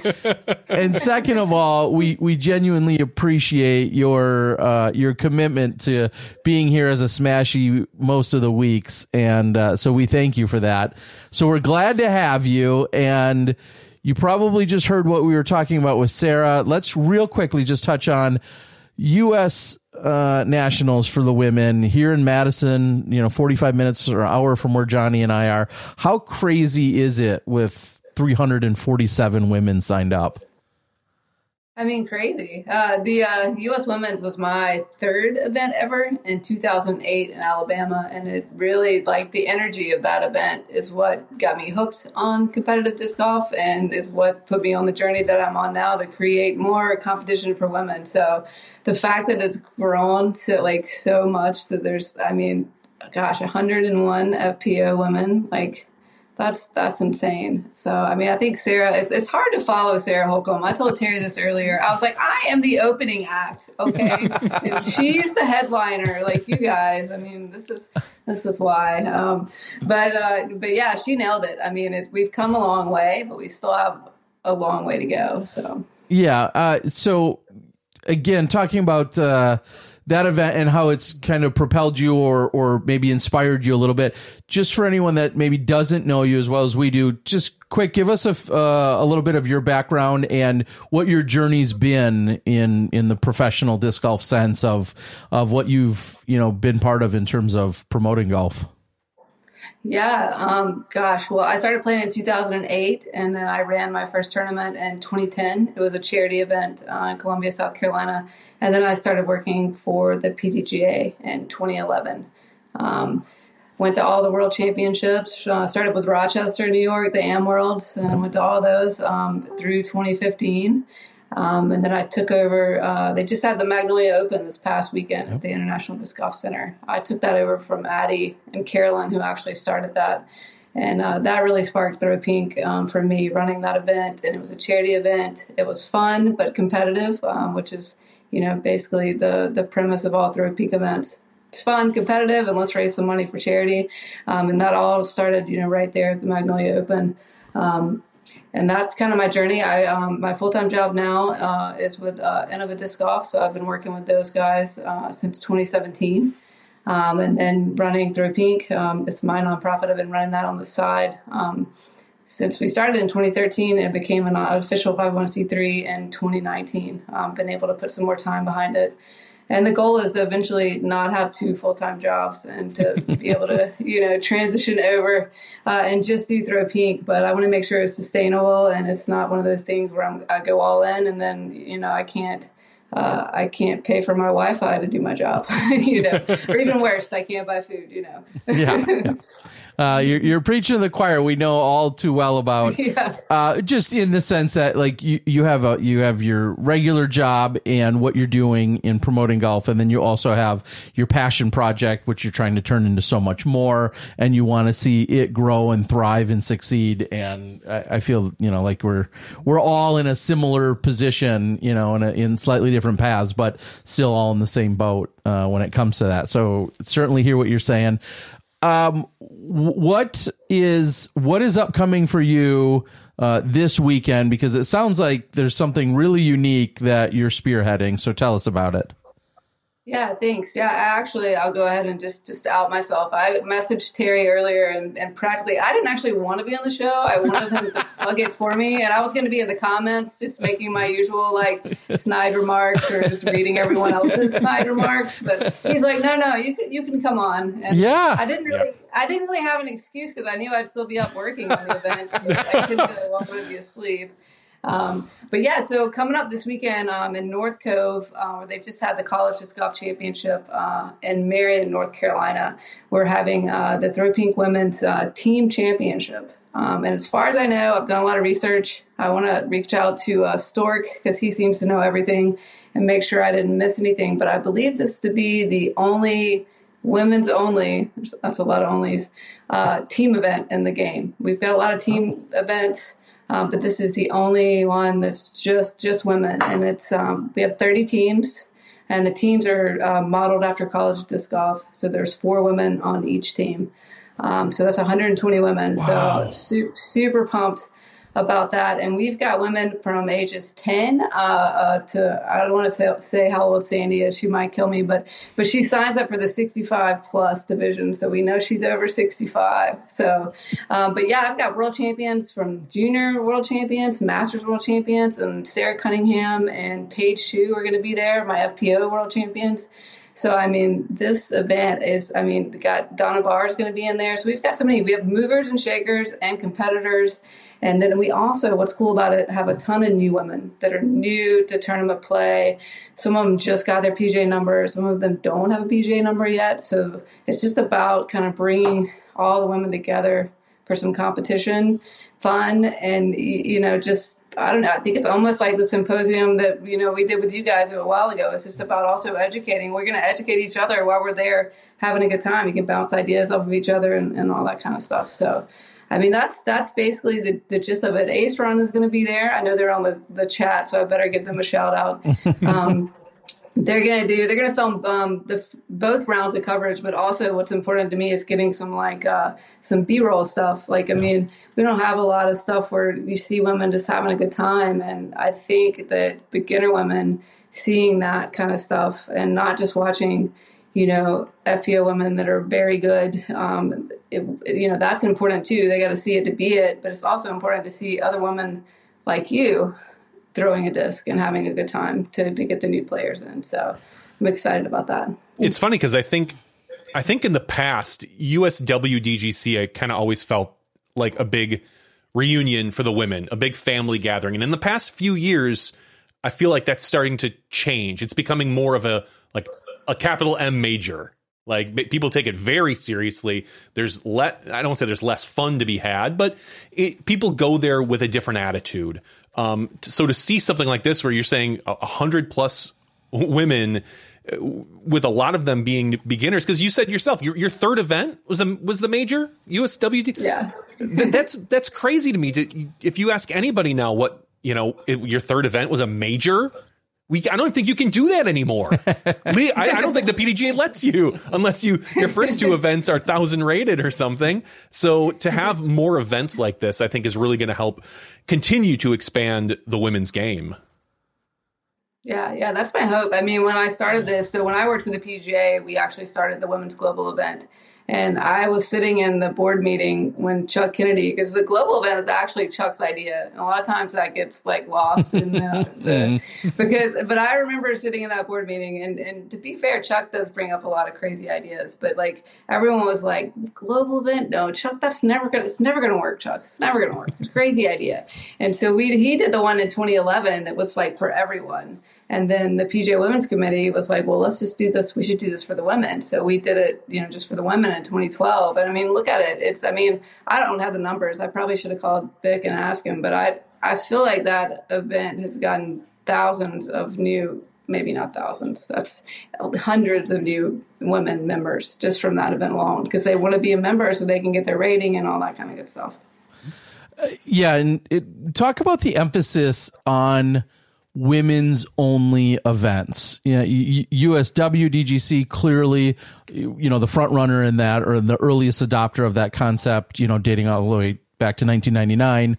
But then we see more and more specific women's only events that popped up. I think about Texas and the Daisy Chains, and I think about the East Coast, and obviously in Michigan, the Disc Girls Gone Wild, so on and so forth. There's a bunch of really good ones. Or this weekend's Ladies at the Heartland Open in Huntington, Indiana. Exactly. So talk about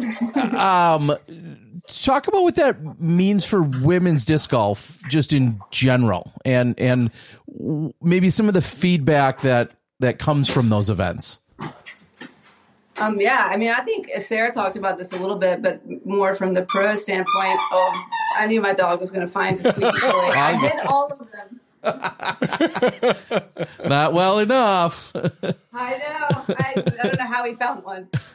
But Sarah talked about this a little bit, as far as like the tee pad conversation and just like designing the tees and the course for the women and for the game. And I think that's what women only events, why they're so successful at getting more women playing and more women sign up for them. I'm so sorry. But because it's like they're thinking about the women and they're tailoring it specifically for the women and adding little tidbits of things and stuff for that. And I mean, we're in a mixed division event. Louis really wants to make an appearance in my social media and also on YouTube. Really we've already had one dog on tonight. You didn't have any technical difficulties, so my dog is going to add that to the show for us. Really sorry. But yeah, I mean, I just think that it's about making the women feel welcome. And when it's a women's only event and everything's tailored and specifically designed for the women, it makes them feel welcome. And as a TD, I know there's 1,000 things that you have to think about. And sometimes when it's an event for everyone, it's hard to get those details that I think are essential to bringing more women into the game. Yeah. So you said that this team event you're doing this weekend, kind of mirrors or is based off of what we saw for the college event. So at some level, detailed or high level, kind of tell us what that means for everyone that maybe wasn't familiar with the college format. Oh, yeah. Sorry. I just assumed it was just a big deal. It was a major. Yes. Yeah. So it's a really kind of cool concept. It's harder to explain than it is to actually implement. So the teams of 4 are split into 2 teams or 2 doubles pairs. So it's like you've got your team, you got your doubles A and your doubles B, right? So or maybe it's easier to say. It's on my event page. I wrote it out so the ladies could read it because when I explain it, it sounds so ridiculous. So let's say you've got your odds and your evens. That's better. So you've got two players on your team that will tee off on the odd holes. So then the even players will pick which shot they like best of those 2 throws, and they'll take it, and they get to throw twice from that throw. And then the odd players pick from there until it goes in the basket. So basically, it's like alternate shot, but with Beth's shot. I told John he needs to do like a little cartoon skit to explain it because it's really hard to explain. No, it sounds like a unique format that definitely is, I'm going to say, more creative than just your standard best shot or your standard alternate shot. There's definitely more strategy that can be involved. And we see that at places like the World Championships, where it's not just, it's a modified best shot or a modified alternate shot or whatever the case might be, and rotating partners and, whatever. I've seen all sorts of different formats. And I think that keeps it fresh and exciting and in some ways, maybe, I don't want to say evens out the fields, but I guess it in some ways It makes it more strategic. Yeah, strategic, I guess, is probably the best word for it. So yeah, and that's it. You nailed it. I mean, it's a lot of strategy and a lot of teamwork, and I think that's what we're missing in disc golf as far as getting more women in. Because like if you look at Ultimate, the proportion of men and women players is, I think it's like 30% women to men versus disc golf, which is like 8 to 10, depending on what week you look at the report. And I think that speaks volumes to the team camaraderie. You know, like. The women want to be a part of a team, you know, and feel like they're working together for something. And, you know, I've only had one drop from the event, and all of my other events, I would have had like 5 to 10 by this point. And I think that attributes to, I don't want to let my team down, you know, so I'm going to come and be a part of the team. So I think the camaraderie of that is going to give us what we're missing in disc golf that they have in Ultimate. All right, let's get down to the real business, which is what extracurriculars are planned? Is there any nightly evening activities or gatherings? Anything else going on? Well, it's a one day, and we're out in Marion, North Carolina. So we're kind of out. It's kind of out in the middle. But I think some of the girls are going to a show on Saturday night after the event. But we do. So they have Airbnbs on the property, and they have an inn on the property, and then there's tons of Airbnbs in the area, just because it's kind of a resort, kind of tourist area. So what most of the women did was come up and they got an Airbnb house with their team to make it like a girl weekend. So they're coming up Friday, they'll do a practice round. We'll do early check-in, and then we'll do the 2 rounds on Saturday. But I do have a karaoke machine. I know. And so there's a restaurant on the property. So I'm going to decorate the restaurant up, and we've got some games, and we're going to crown a team putting champion where all their scores combined for the grand total. And I also have an on the game accuracy challenge. So we're going to crown an accuracy champion. Didn't do distance because it's like, I just I felt like that was deflating for a lot of the new girls, and there's just not a lot of space for it and just not a lot of time for it. But the accuracy challenge is cool. It's going to be elevated, and I've got these bullseye poles on the ground. So I think hopefully Ace Run is listening. They're going to get a good film of that. I love it. Or video, I guess. I just dated myself by saying film. Be kind, rewind the VCR of yours. I'm sorry, maybe I missed it. The teams, are those assigned by you? Or they came up with their own teams and everyone shows up? Or yeah, they came up with their own teams. So I didn't sanction it this year. I'm still waiting for the PDGA to come up with like a D tier. I don't know, better name than a D tier. But I'd like to have more events. Like the events that I like to run are more like leagues, but I want them to be tournaments. So I want it to be more casual. So it's not like as intense, but it would be cool to get it sanctioned just so it could be, on the PGA website and be a part of that. But it just I didn't have a tier that it fit, and I didn't want it to be intimidating for the women. But the teams, I did work with Andrew Sweeten. I said all that to say this because Big Dog helped me out. And what I did was a rating snapshot on February 8th, the February ratings update, which is weird, but I didn't want anyone to get last minute and be like, oh, you can't be on a team anymore because your rating went up, so but I did a cap of 3,500. So each team can't have more than 3,500, which is actually pretty easy to do, but it keeps one team from, having Sarah Holcomb. And I mean, you can't stock it up with all FPOs. Sure. So if you have a high 900 rated player, you're going to have to get a 700 rated player, which is great. It encourages them to get more new players to come out because they need them for their rating. So that's kind of my setup. I ran this in 2019, but it was much smaller and we only had 7 teams, and then the pandemic kind of shut it down. So this is our big year. So I'm kind of playing around with that, so Smashies, if you have any suggestions for 2023, throw that out there. Yeah, I'm thinking too, especially maybe being unsanctioned, but I'm thinking there should be some kind of prizes or awards for most creative team names. I feel like, I mean, are you encouraging like some crazy team names, or is it like, the O-Town girls? Oh yeah, well they're disky business. These women, they're very creative. You have to go to the event page. Look at the event page on Disc Golf Scene. It's got some crazy names, but yeah, we'll do a prize for best team name, and then I got them all these big. See if anyone's listening, Terry. I'm going to ruin all the surprises. So I got them these big like banners, like the corrugated banners, and big like tables so they can decorate their own team banner, and they can actually stick it in the ground if they want, or wave it in front of the other team. So I'm doing some shenanigans out there. So hopefully. I mean, honestly, it sounds like a blast. I mean, it sounds absolutely awesome. What is the entry fee? Is that something that you were concerned about, you know, a barrier, whether it's entry fee, childcare, bathrooms? Those are all kind of like the must hit, you know, concerns or barriers. What did you do?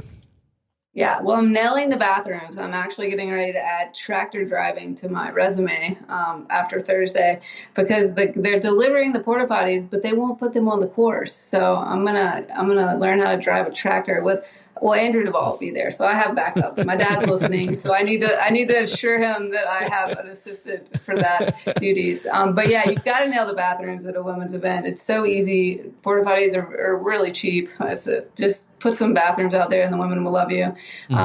Could not nail the childcare. I mean, that's just such an insurance thing, you know. Like I would love to do it, and I could find a ton of babysitters, but like I need to get an insurance policy before I go down that path. What are you doing this weekend, Terry? Yeah, I mean, babysit. Come on, you've raised two daughters, mostly. Somewhat. Yeah, I don't know about that. They're alive. Let's put it that way, and they're probably up. They're up and drinking right now or something. I don't know what they're doing. I got to babysit 288 people in Wisconsin this weekend for the tournament I'm running. But is this the Skyline this weekend? Yes. Yeah. Skyline Classic. I still have a Skyline hoodie from like I don't even know 2013 or 14. I can't fit in it right now, pandemic weight, but I'll get back in it soon. Well, I'll have to hunt down another one, or maybe do another run of those hoodies. You were one of the very first people to buy one, so I appreciate that. Yes, Skyline taking place this weekend, but did you just do it as a team entry fee? You know, not that I'm harping on that, but I did. I wanted to keep it low, and I think I kept it maybe a little bit too low because everyone gets player packs, and we're doing the really nice full sub jerseys from VII. Is doing those. I'm giving everyone lunch, and then I got to shout out Upper Park bags because they gave me a draw bag for everyone for their player pack, and then they also threw in 4 of their bigger bags, so the winning team will all get Upper Park bags, and that was like full donation, like not out of the budget at all. So that was really awesome. But yeah, it was only $40 a person, but I had them sign up at one time so they could pick their team color because everyone's jersey will be a different color. Wow. So, awesome. Yeah. So, I mean, jerseys, lunch, and all the other things you said, plus, you know, a player pack, 2 rounds of golf, organized golf. I mean, it sounds like a pretty damn good deal to me. Yeah, I hope they have a good time. Tell them that. I'm going to send them to you, Terry, if they don't. Send all complaints to Terry Miller. Yes. That sounds like a good idea. And hopefully, I'm assuming you would love to see this spark a little inspiration into some of these. I mean, some of these other women are going to play. They're going to love it. They're going to take it back to their hometown and hopefully convince their club or their women's league or whomever else and say, hey, we need to host one of these next year. Is that kind of the vision that you have? Yeah, I want to have these like everywhere. And I think it would be cool if we did them, you know, like my phone's dying. But if we did them like, you know, the USDGC doubles where they're like, they're qualifiers. So like if everyone eventually, like down the road, like right now, it's just fun. We get more women playing in your area, but then as maybe a separate tier to the team event, we could have like a team national champion. I mean, I know that WIFTIT does the team event, and I think that it would be bigger if it was in the US. I think a lot of us have a hard time traveling to other countries for that event. But I think crowning a team champion, a women's team champion would be like a cool thing for our sport. I love it. Now, before your phone dies, real quick, we want to also get in another plug. Almost every weekend, whether it's at the event, which I've now seen a number of them done and handed out, or it's on social media a day or two later, we see the announcement for someone or two women that qualify for the Throw Pink, the championships at the end of the year. Give us a quick breakdown on what that means, what's happening when we're seeing that week in and week out. Yeah, I mean, I'm really excited about that. I mean, last year we made a big splash with that, and women's, there's so many TP championships. Maybe I need a new name, but that was a huge way for me to make a difference. For the professional women.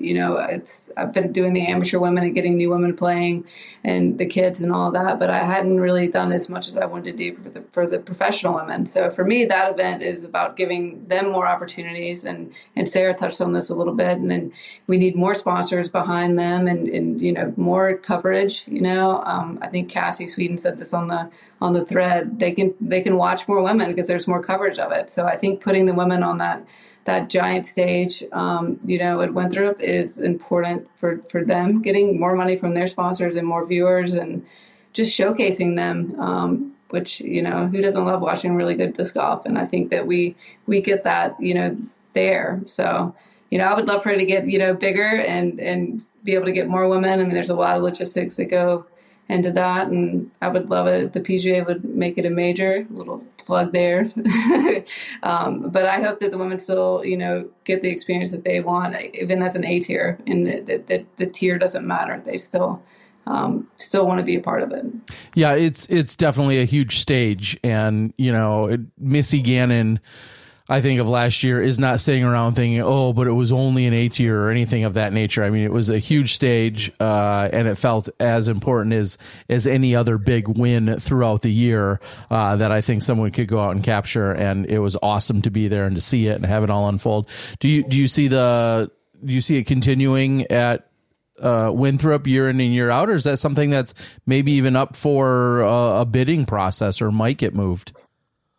No, I like the idea of it, the continuity of it being, at the same place. I mean, I think that's something that the women are lacking with the USWDGC, is that it's bid out and it travels around. And I think the guys, or I guess USDGC is technically open to everyone, but the USDGC field, they know what they're going to get every year and they know what to expect.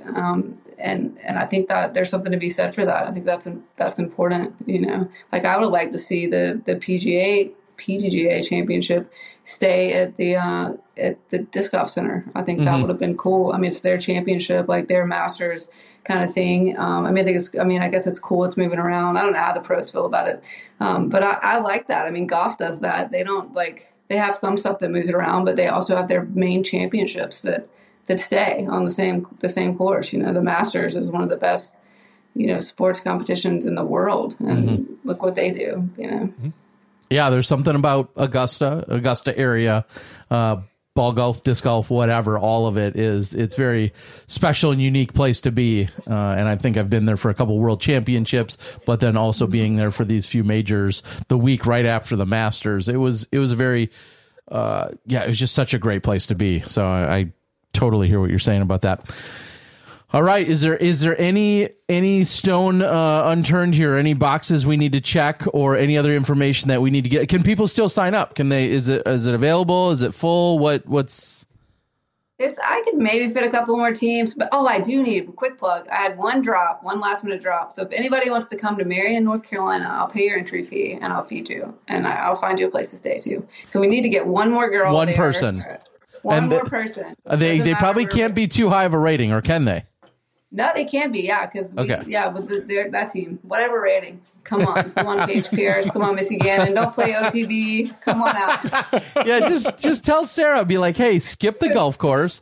Tell Sarah you'll just fly her back. Anyway. Exactly. Yeah. So she should just come play there. I mean, that seems. All right, I'll talk to her. I mean, I could talk to my 11-year-old. I'll put her on a plane tomorrow. Send Mackenzie down there. You should not go to OTB and come film this, Terry. I'm running my tournament. Oh, that's right. You're running your tournament. Otherwise, I would love to be there. Yeah. I'd send the other daughter if I were you. Yeah. Knowing your two daughters, I'd probably send Allison. No, I want you to deal with Mackenzie. Okay, in that aspect, yes. Good luck. I'm sorry and good luck. Kenzie, if you're listening, go to bed. All right. Sarah, anything else you want to share with us before we let you go tonight? No, thank you guys so much for having me. Always. Absolutely. Thank you for your support. Thank you for your kindness, and just keep killing it. We know you're out there working so hard to get more women involved with the game, to support women's disc golf, and to see it grow and thrive. And you probably don't get as many accolades as you should. So thank you for everything you're doing. We love it. And just keep at it. All right, thanks, guys. I'll try to stay awake for the after show. Okay. You don't have to. That's where we're going to talk about you. All right. Good night, Sarah. Good night, Sarah. She does. She.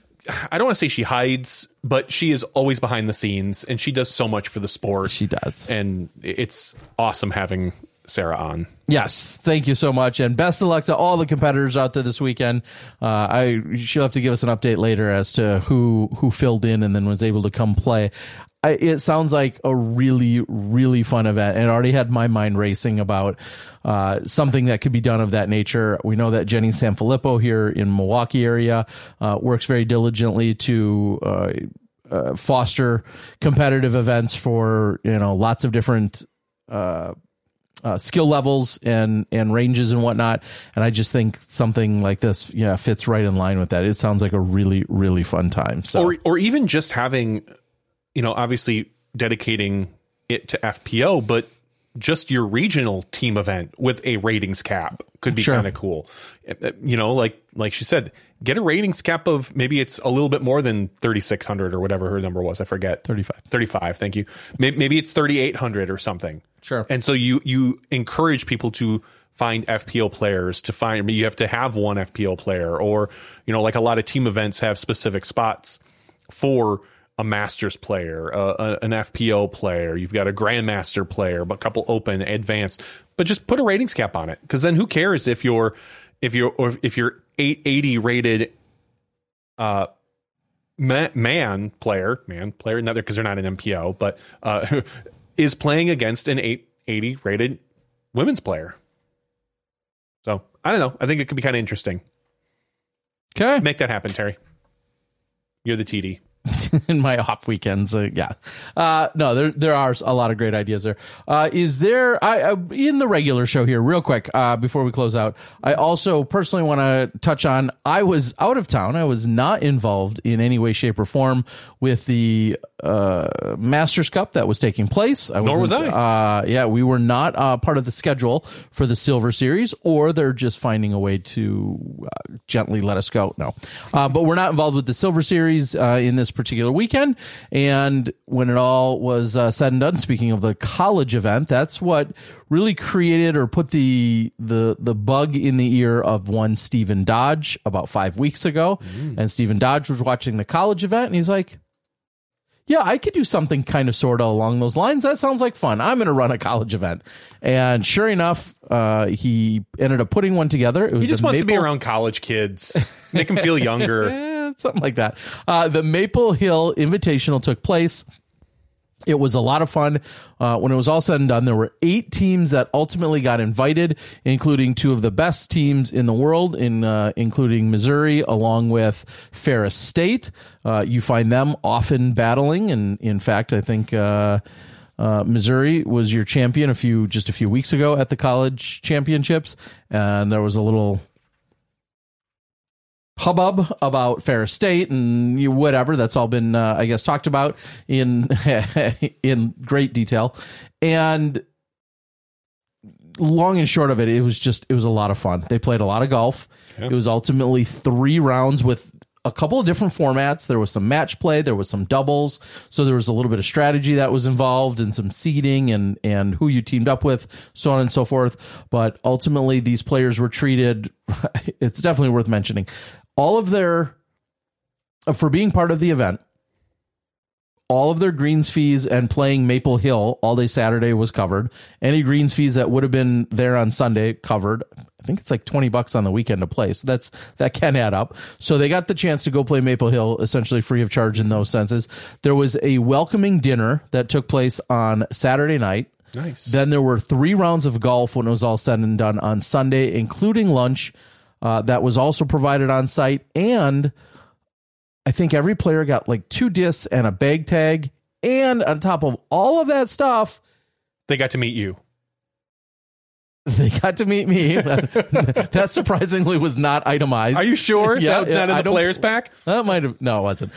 No. And on top of all of that, everything was, there was no entry fee. It was an invitational and everything was covered. And I think that was largely, if not solely, due to the sponsorship and the support of Dynamic Disc. So I want to get all of that in there.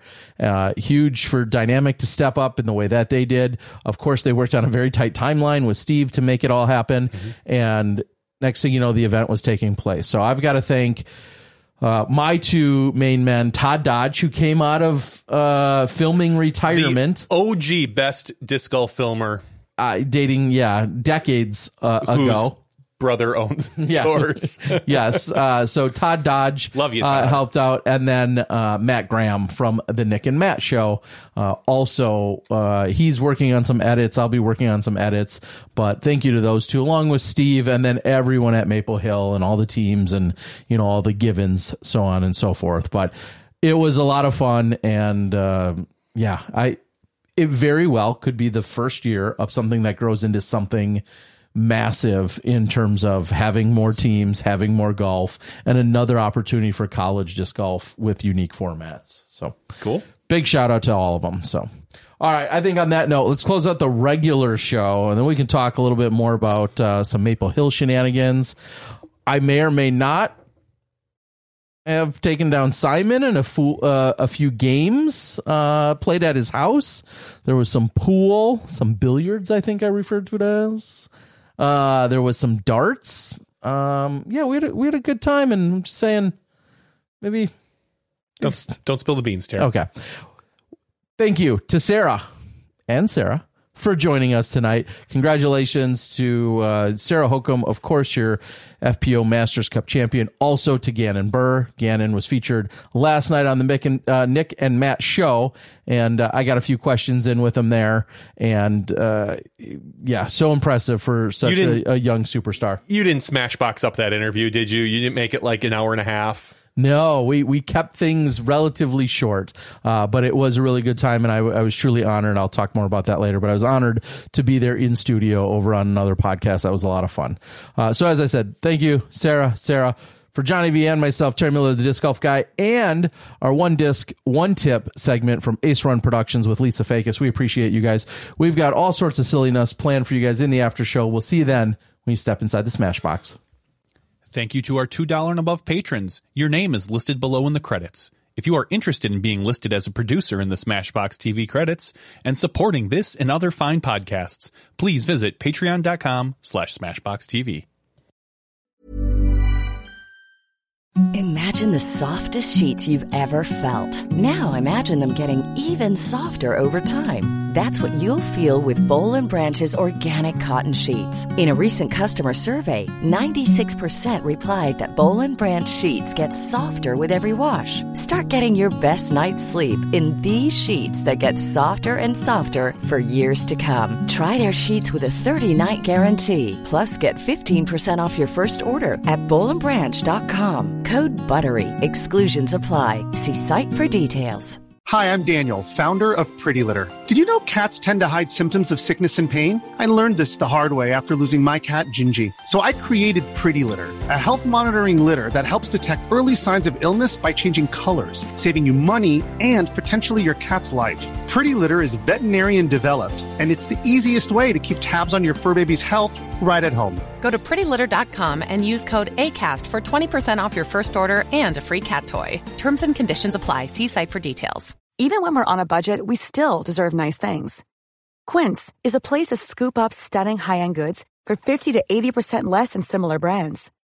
They have buttery soft cashmere sweaters starting at $50, luxurious Italian leather bags, and so much more. Plus, Quince only works with factories that use safe, ethical, and responsible manufacturing. Get the high-end goods you'll love without the high price tag with Quince. Go to quince.com/style for free shipping and 365-day returns.